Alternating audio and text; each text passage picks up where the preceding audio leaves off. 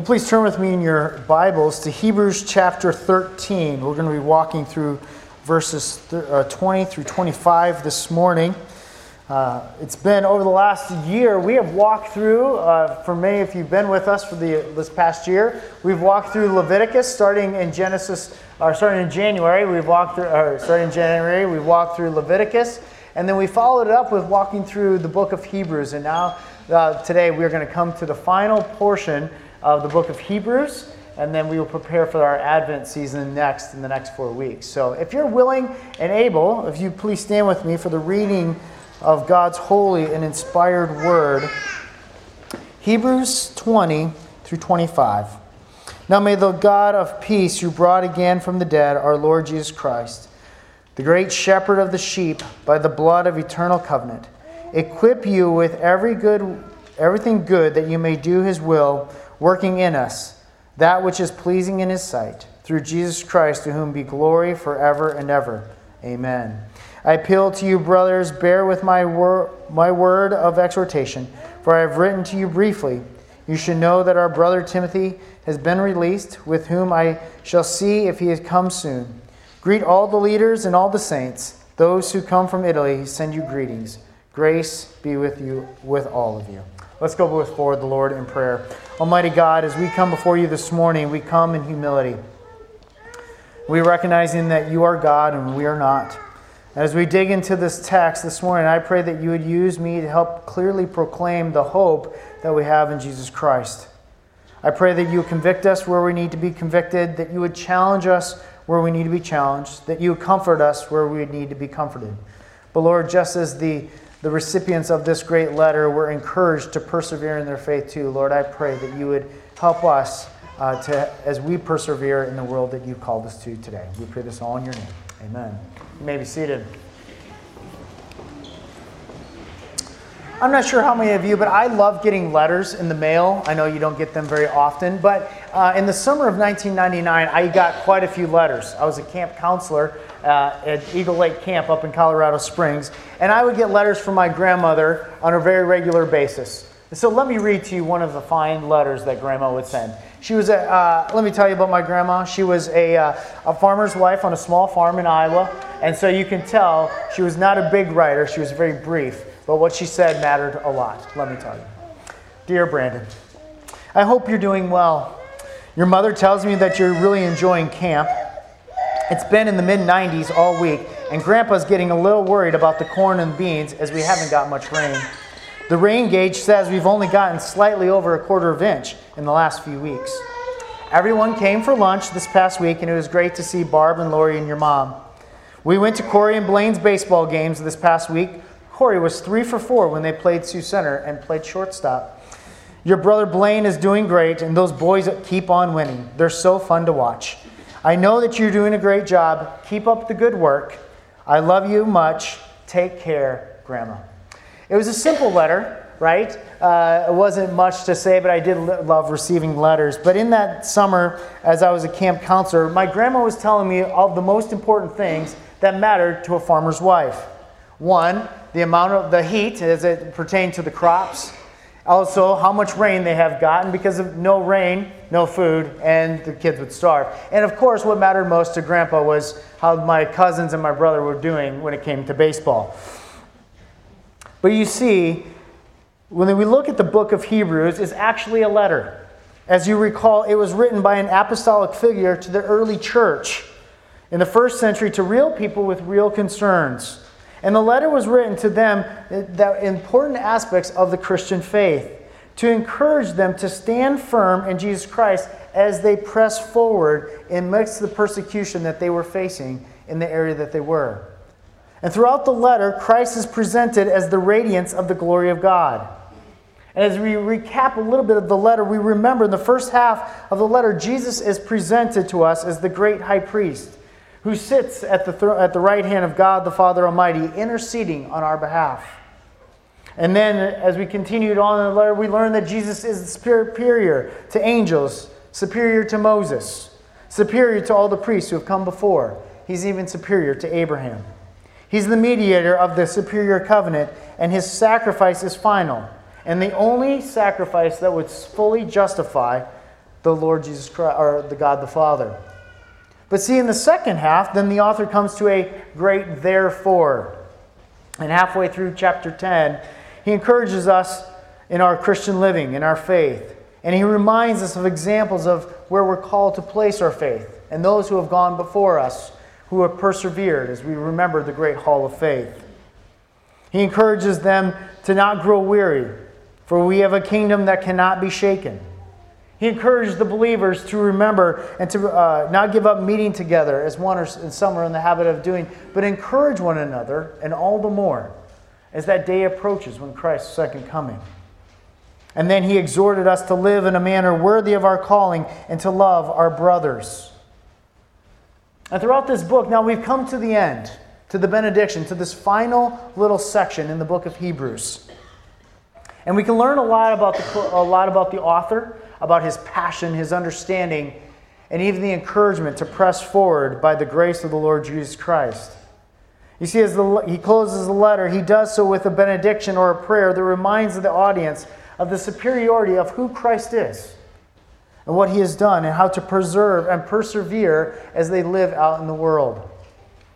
And so tonight, or this morning, as we persevere in this world, we must not do so on our own strength, but by God's power, through God's eternal covenant with Jesus, because of God's salvation through the blood of Christ, to the glory of God. And so those are the 4 points we're going to unpack this morning as we look through this benediction.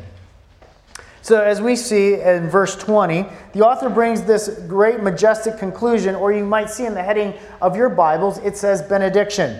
Now benediction actually means good word. It's a prayer to God on behalf of the readers. Every week at the conclusion of our services, you'll see Chris or I, we will stand up here and we will give you a benediction. Most of you, for sure, almost all of the kids can recite it from Numbers 6. May the Lord bless you and keep you, and may his face to shine upon you and be gracious to you and give you peace. It's a benediction. And it's where the author is praying for the people, which is only appropriate as we consider in just the previous chapter where he asked for prayers for himself. But this letter is a word of exhortation as well. Namely, that through Jesus Christ, the congregation would stand firm, that they would persevere, that they would live in a manner pleasing to God. And this is reminded to us in verse 15 of chapter 13, where he summarizes it in this way. Through him, then, let us continuously offer up sacrifice to the praise of God. The benediction likewise summarizes this entire letter, that the reader may do God's will and please him with their lives. And we are reminded in this closing about his passion and his dedication and what we are called to do as we live in this world. But there's something to notice here within this benediction, how they're to respond and appeal. And while the responsibility is that we have a moral agency, we lack the power to do what God commands. And I love how the writer has frequently encouraged and urged these Christians, but ultimately we notice that he must appeal to God for the power needed to do his will, to equip them, as Jake said, that we need to be empowered, to not do it on our own because we can't. He has a great longing is that the Lord Jesus Christ would equip them with every good work, so that they can do his will amidst the persecution and the challenges they encourage daily. His confidence is in the God whom he prays is as important as what he prays. Only a saving God can equip them with everything good, as he is the God of peace. On our own, we don't have the equipment that we need, do we? We need the instructions, as Jake had mentioned. The same is for us as in people in the time of the letter. What will enable you to live differently in the world that we have today? What would allow you to persevere? What will enable you to demonstrate kindness and mercy? What will allow you to forgive those that have hurt you? What will enable you to stop living by fear? What will you need to continue living and stop justifying your sin? Any of these things that are going to happen are not done by human effort alone. You see, the Bible says that we can't do it on our own. In fact, in Romans 3, it says, "None is righteous, not no one. No one understands, no one seeks God. All have turned aside. Together they have become worthless. No one does well, not even one. This idea that we are equipped to do every good work is not done on our own effort, that we somehow muster up the strength to persevere in the world that we live. But see, that we don't even need the Bible to tell us this is true. So much of our world thinks that we are much more intelligent than the generations that have come before, and yet when you consider the chaos of the world, you know that that's not necessarily true, and that none are righteous. But we don't even have to look to the world, do we? If we look here in the United States, we recognize even within our neighborhoods and our cities, we recognize the craziness that is happening. What we see on television, we see how marriages are hurting and families are broken. Apart from God's intervention, the ability to walk in a manner worthy of the gospel remains beyond our grasp in any true and lasting sense. We need the Lord Jesus Christ to equip us with His grace. But even as we consider this for a moment, we think about our neighborhoods and our people. Let me bring it home to ourselves and ask ourselves this very question. The Bible claims that apart from the grace of Jesus Christ entering into a man or woman who has come to faith, the heart is self-serving, deceitful, ultimately self-destroying. And if you look at your own heart, so often we don't recognize that we are even blind to our own blindness. That we can't even see our own sin in the way that we try to protect ourselves and try to adjust our behavior. And yet the writer of Hebrews has real hope for the listeners, and I would even argue real hope for us today. Not because there's something special about them or nothing special about us, but because he is appealing to the God of peace on their behalf. It says something about the God that he trusts more than he does for us. God has within himself true peace to give, and he desires peace with us, and he offers peace to this world, even as we continue to sin against him. When the author describes God as a God of peace, I was intrigued. How often we take some of these words for granted. Often at this time of the year, we'll hear things like joy and peace during this holiday season or the Christmas season. But this type of peace that people are noting is different. What they're talking about is calmness or without trouble. Somebody might remark, if you have a boat, that the lake was very peaceful today, referencing the lack of waves and the stillness of the boat. However, peace in the biblical thought is far more than a calm without trouble. It denotes the quality of salvation that God offers and can give to his people. He has obtained peace for us through the work of the Lord Jesus Christ, who overcomes the grips of death. You see, by that triumphant conquest, we have peace with God, and consequently, we have peace with others. This type of peace is much more deep, more profound. It's not like the moment when the house is quiet and the kids are in bed. It's a deep sense knowing that whatever is coming your way, that the great shepherd of the sheep is leading and tending to you this day. As the author prays to the God of peace, he is praying to the one that gives us peace with God and equips us for the perseverance that we need as we walk in this world. You see, the message of Christianity is not that we must do God's will and that we can have peace with God. We can never do this until we first receive his peace. As we see in Romans, the Apostle Paul puts it this way: while we are still weak, at the right time, Christ died for the ungodly. God shows us love for us that while we were still sinners, Christ died for us. You do not have to earn or negotiate peace with God, but only to receive it through his Son, Jesus Christ. And out of his peace comes every good thing needed to do his will, even the peaceable fruit of godliness, perseverance, joy, hope. It's through Christ's peace that enables us to persevere in the world that we live in. I ask you this question as we transition even to the next point. As you pray for others, do you pray with the same confidence that the author of Hebrews prays for others? Do you pray knowing that the God of peace is able to equip your people who you are praying for every good work, to walk in a manner worthy of the gospel, to the power that they need? Does it say something about your prayers and who you're praying for? when you pray, consider the God and the power of God and believe that He would equip them for every good work. As we consider the second part of this benediction, the God of eternal covenant with Jesus Christ, I mentioned to you that Northwest Iowa, rain is the focal point of every conversation. You go to the local gas station, the men are there talking about the rain, how much they got, or lack thereof. Because without rain, there's no crops, and without crops, there's no food, and frankly, everybody's cranky, right? For the author of Hebrews, the centrality and the supremacy of Christ was the focal point of this entire letter. If you've been with us for the last couple of months, you would know that we talk about the supremacy of Christ. But even in this final benediction, we see that Christ is central as He comes back to the central point.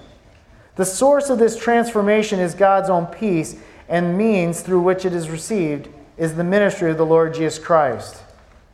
It is through Christ that every spiritual blessing comes. As we see both in verse 20, we also see that Jesus Christ is the great shepherd of the sheep. And so it is only by following Christ and being part of the flock that He shepherds that anyone could receive the blessings of salvation.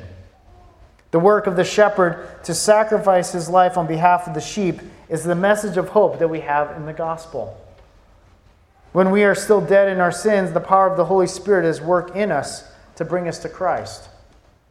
We become a new creation. That old is gone, the new has come. And life is realized as Christ is our great shepherd who works with us through the spiritual power of God. And it was through the blood of the eternal covenant between God the Father and God the Son that brought us from the dead and bring us alive. And this is a very instructive and informative statement.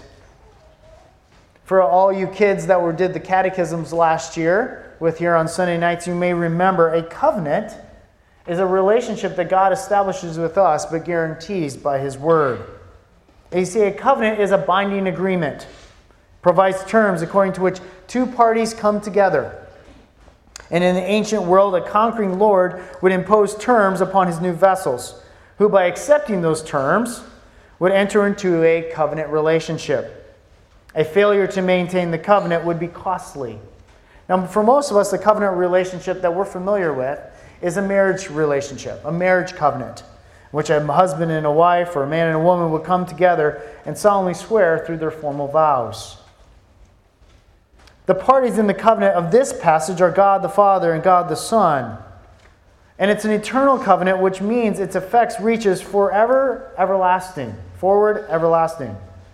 Christ was raised from the dead once and for all into the eternal life.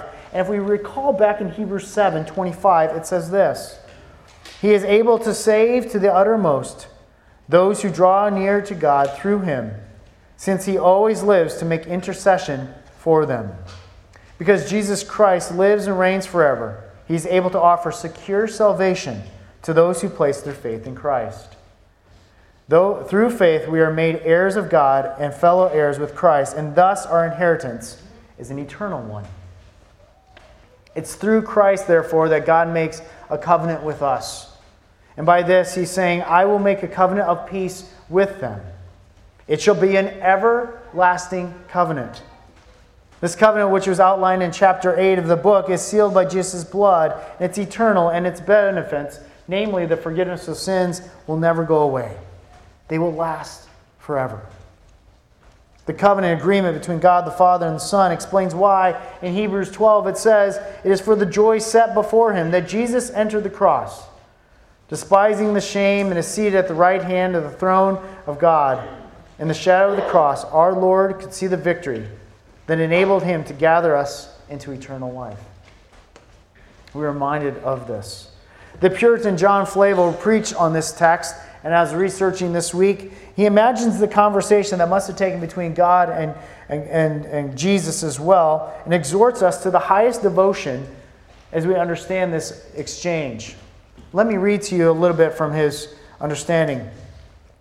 The Father says of us, He says, My Son, here's a company of poor, miserable souls that have utterly undone themselves and now lie open to my justice.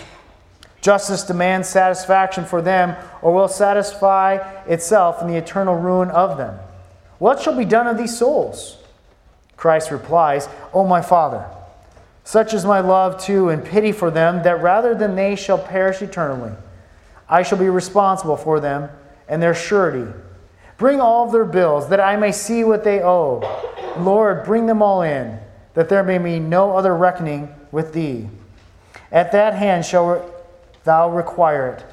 I would rather choose to suffer thy wrath than they should suffer it upon me. My Father, be all the debt upon me.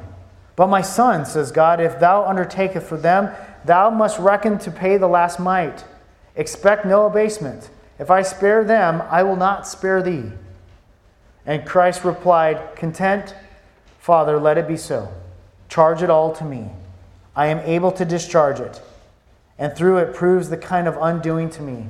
And though it impoverishes all my riches, empties all my treasure, yet I am content to undertake it." Flavel concluded in this exchange, which agrees with the biblical picture here, that we must blush to be ungrateful to someone so pure who bore our sin, to one so right who took the poverty, to the one so innocent who paid the penalty of our guilt because of his love for us. To endure, to withstand, to persevere, as we are called to the people of Hebrews, they were called to walk in a manner worthy of the gospel that they were called, empowered by the understanding of the great gospel and Christ's supremacy. Last week I was teaching in Sunday school, and we were talking about how we are called to extend mercy to those around us. And I had given a list of 10 attributes of how we are to be faithful in the midst of those that are suffering, and all these different commands that we are called to give. And someone from the class pointed out that if we change the subject from us to Christ and put it in the past tense, how that changes. How Christ has endured for us. How Christ is patient with us. How Christ extends mercy to us. And on and on and on. I wonder how often, if we understand what Christ has done for us, it would allow us to extend and to walk in the manner that we are called to do. Equipped by the peace of the Lord Jesus Christ. How we can be steadfast in challenging times. All of you are facing challenges in your life. I know it, right? I'm your pastor. Some of you have the call to persevere, to remain steadfast, remains a challenging one. But just as the writer of the letter of Hebrews reminded the listeners of the sacrifice of Christ, may you also cling to what Christ has done for you. May you cling and not give up. May you continue to persevere in your walk. And I pray that you are always reminded of the eternal covenant that was purchased on your behalf through Jesus Christ. May you persevere in the world that we live. But we also see that in verse 20 of this great benediction, that is not only the eternal covenant, but it was the blood of Christ. Through his blood, he fulfills the part of the covenant. Having first appeared as the spotless lamb, a person without any blemish of his own, and therefore able to offer up himself for others. Now, for many of us, we see this and we don't take much note of it. But now the Jews at the time in the first century would have heard this and would have brought a lot of things to their minds, and it should for us as well. This is the cup of new covenant in my blood. Now, I understand for many of you, there's some men out there that go hunting, and you are familiar with blood and understand that. But for many of us who have grown up in the era of the supermarkets, where we go and buy boneless chicken breasts wrapped in plastic from our local Walmart, we never had to deal with much of the reality of animal slaughter. For most of us, the closest we come to a dead carcass is what we probably had to deal with is this past Thanksgiving table as you dealt with your turkey. And so it's difficult for us to understand the fullness of the sacrificial slaughter of thousands upon thousands of animals that is described in the Old Testament. But this would not have been the case for the listeners. When they understand the blood of Christ, that these Christians at the time were tempted to revert back to Christianity or to Judaism, we were reminded time and time again, they were called to persevere, to continue to trust and walk forward by the blood of Christ. Nancy Guthrie says this about the Old Testament sacrifice: the blood served as an unavoidable megaphone, shouting about the seriousness of sin and reminding the people that sin both brings and demands death. You see, blood was like a constant flashing neon sign in the window of the Israelites' mind. Sin brings death.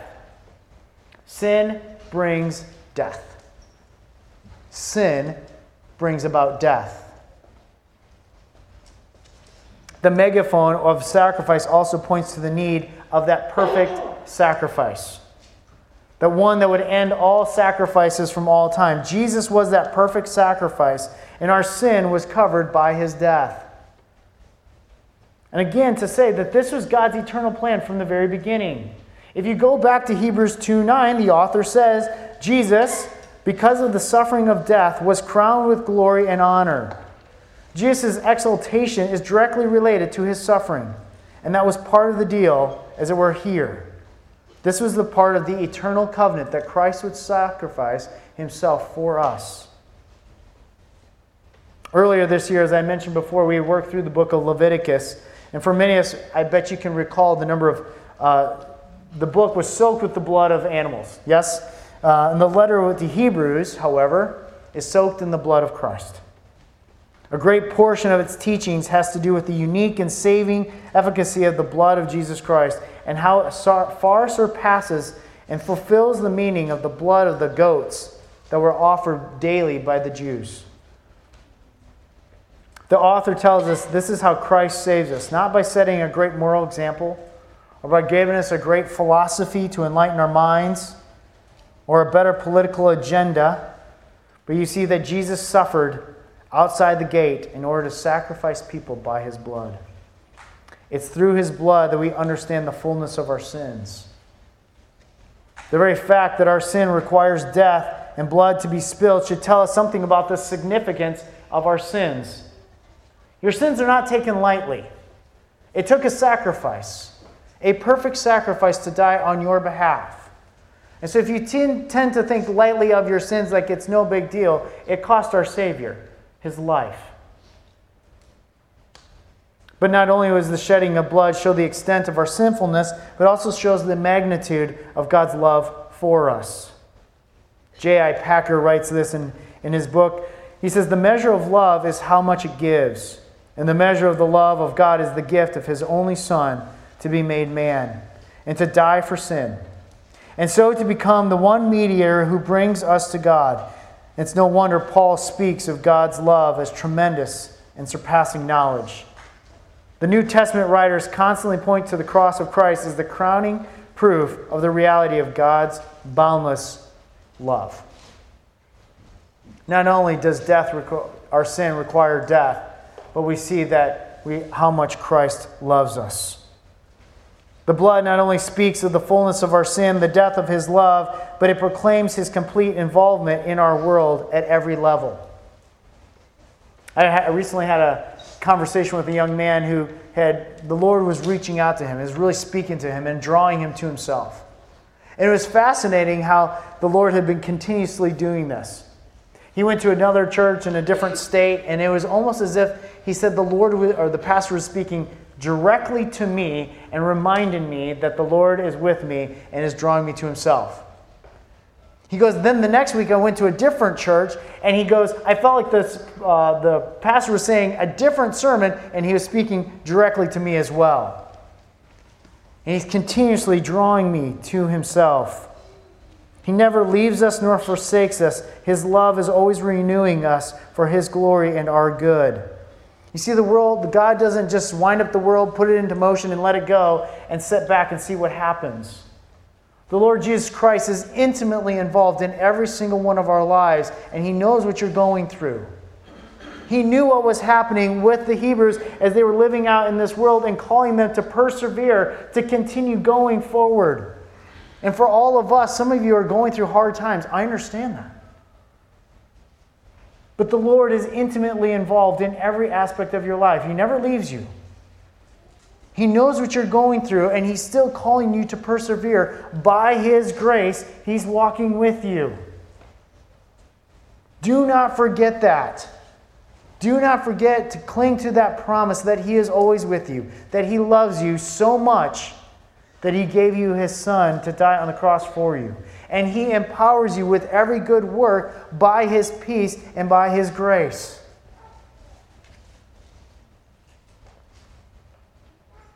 As we end, as we come close to the final point, for Him and through Him and to Him, as we've been calling this a great benediction, we have, but at the very end of verse 21, it becomes a great doxology. A song of praise that makes a fitting climax to everything that we have learned in the letter to the Hebrews. Speaking of Jesus, the writer concludes, "To whom be glory forever and ever. Amen." And this is similar climax is perhaps compared to the one that the Apostle Paul wrote in Romans 11. For from Him, through Him, and to Him are all things. To Him be glory forever. And I think how fitting it is that since the book of Hebrews has its great theme, the deity and the surpassing greatness of Jesus Christ, who brings us to God, that this is the formula should be applied to God the Son. As we are reminded that the blood speaks of the source of our salvation, it is from Jesus Christ that we gain all things with God. And in verse 21, the author prays for Christians to be empowered to serve and please God through Jesus Christ, our great shepherd and our leader in salvation. And then the last word of the benediction tells us that this is also to Jesus Christ, who is our God incarnate, is the recipient of all worship and praise. In the opening verse of Hebrews, the author points out that God's ultimate revelation to man is through His Son. His resurrection is received supremacy over all things. And since the Son is the revelation of the Father, when we worship Jesus, we are worshiping God and the man that He has prescribed. All of our salvation and all of our worship are from Him, through Him, and to Him, and all to the glory of God the Father. And this is true. The one essential thing to hold fast to is Jesus Christ. And this is what the early Christians were seeing in the world as it was changing right before their eyes, just as many of us do now. I was having Thanksgiving dinner, and I was talking with a friend, as many of you probably did, how Northwest Arkansas is constantly changing, is it not? Cow pastures are now subdivisions, and it's happening all over the place. How much our world has changed, and I've only been here for 4 years, but our world is constantly changing. As it was in the time of the letter, people who are receiving this letter. Their security, their peace, their prosperity in the world were falling away in the face of sin and death. And in meanwhile, they were commanded to live the kind of lives that seemed impossible. They could hardly imagine doing anything according to God's will and pleasing Him in all things. It's no wonder that the writer of Hebrews concludes with grace be with you all. Because they would need God's favor, they would need God's help every single way, every part of the way. It was only God's grace that empowers them to live for Him. And just as it is for us that we cling forth in an ever-changing world, that we need God's grace to empower us to be faithful, to press forward to glorifying God. And that it is from Christ's blood that grace is made available to us. It's through His promises that we find grace for the trials of today. We offer all the glory of His grace to Him who is enthroned at the right hand of God, of the Majesty on high. We pray that God would work in us, that we might be holy, that we might be more and more like Jesus, but also that we strive in His strength to live in a manner worthy of our calling. And we seek to do His will. God's work in us equips us and enables us to seek His will and to do His commands. And it's through Jesus Christ, through His continuously work in us and by the work of the Holy Spirit, that we can finally say to Him be glory forever and ever. Amen. All things are to the glory of God, and here specifically to the great shepherd through whom this is done. Glory to Jesus Christ forever and ever. All things, salvation, sanctification, and life are of His grace. It's God's work first and foremost, and all things are to be done to give Him glory. And so I thought I'd end with, as the writer of Hebrews says that we can be so fitting to the conclusion of this great epistle. So let me read this great benediction. He says, "Let us then lay aside every weight and sin which clings so closely, and let us run with endurance the race that is set before us, looking to Jesus, the founder and perfecter of our faith, who for the joy that was set before him endured the cross, despising shame, and is seated at the right hand of the throne of God. To him be glory forever and ever, to the praise of his Father in heaven. Amen." Let's go before the Lord in prayer. Father, we thank you for this great letter. We thank you for our time of study, that you've continued to work in Chris and I, that as we preach the good news and the hope that comes through this book, and being reminded that we are called to be steadfast in an ever-changing world.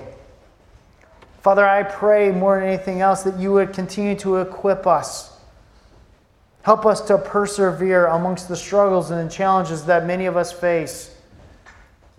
Help us to walk by grace and by peace, and to know and to trust you, even in the midst of persecution, challenges that we face. May you receive all the glory and praise.